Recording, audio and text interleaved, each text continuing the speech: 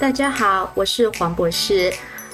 我想要祝大家圣诞快乐。那么今天呢是咱们第一期讲解的医疗常识方面的事情。那么自从我们开安宁医务所以后呢，就接到很多的电话，大家会问，那么在过节之前，咱们 shopping 的时候，应该能买一些什么样的食物会比较健康呢？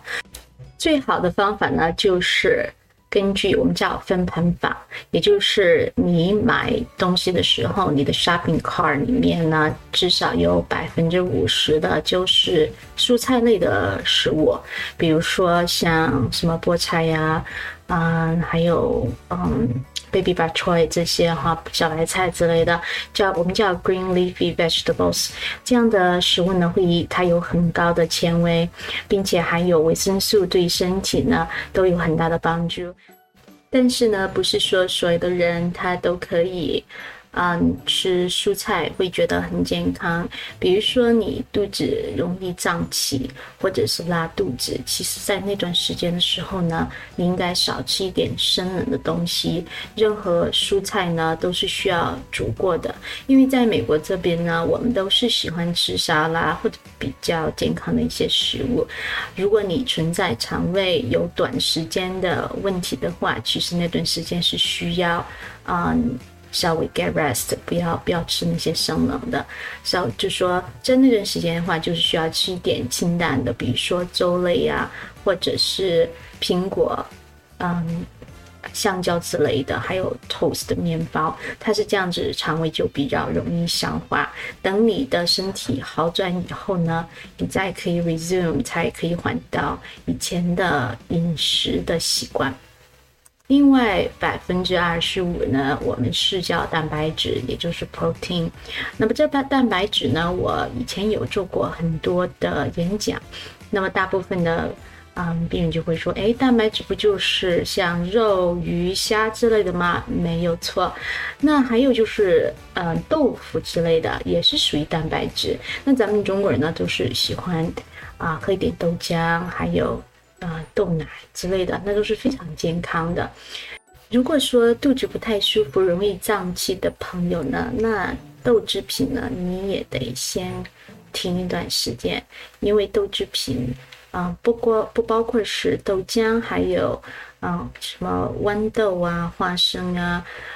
这些东西它都会引起胀气，包括那个 almond， 因为很多说，病人说，这个 almond 不错哈，但是你如果肚子胀气的话，那段时间是不能吃这些豆制品的，它会更发的严重。另外一个豆制品不能吃的朋友呢，是如果你有尿酸高的话，比如说尿酸，通常来说家庭医生都不会常规的检查，你都是会出现症状的时候呢，我们才会检查这个尿酸。那么年纪大的人呢，他也会出现尿酸高的，特别是有肾病的朋友。那么尿酸高的情况下呢，你不能吃豆制品，也不能喝酒，还有连虾这些蛋白质高的东西都不能吃，是容易犯病的。那么尿酸高的情况是什么症状呢？很多朋友尿酸高它是没有症状的。那出现症状的情况呢，都是有一点高的情况下，比如说你头天晚上睡觉，第二天早上一起来的时候，你就发现你的脚趾头很肿大很疼就是跟一般的关节炎是不一样的，它是 overnight pain。如果你是平常是有关节炎的话，你的时间都是很长很慢的，但尿酸高的朋友就不会出现那种情况，是非常快非常迅速，连走路可能都有困难。这种情况的话，你要立马联系你的家庭医生，他会帮你处理的。那最后的 25% 呢，就是碳酸化合物。那什么是典型的碳酸化合物呢？在我们中国的文化传统当中，第一个呢就是米饭、面食、面条另外呢还有甜品，大家都非常熟悉了。通常来说呢，这些健康的人吃了，它都很容易消化掉，因为它是热量的主要的热量之一。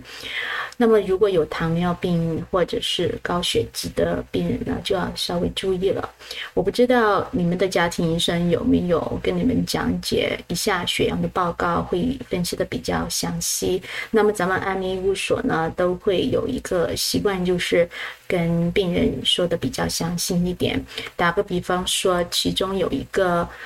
检查血脂的项目叫甘油三酯，它的英文叫 triglycerides。那么很多病人就会觉得，一个这个 triglycerides 的在这个胆固醇的 panel 里面，是不是跟什么吃油腻的东西有关？其实不是的。那么甘油三酯呢，主要是跟你的碳酸化合物有很大的联系。以前我在读博士的时候呢，主要是研究是糖尿病这一块。那么如果你的吃的那些甜的东西，不单单是甜的东西，还有别的，比如说你吃米饭或者面食特别多的话，除了会增加你的血糖，它也会增加你的甘油三酯。那么也就是说，健康的朋友他可以吃很多都没有问题，因为他的新陈代谢可以排除掉。那么你如果说是有一点其他的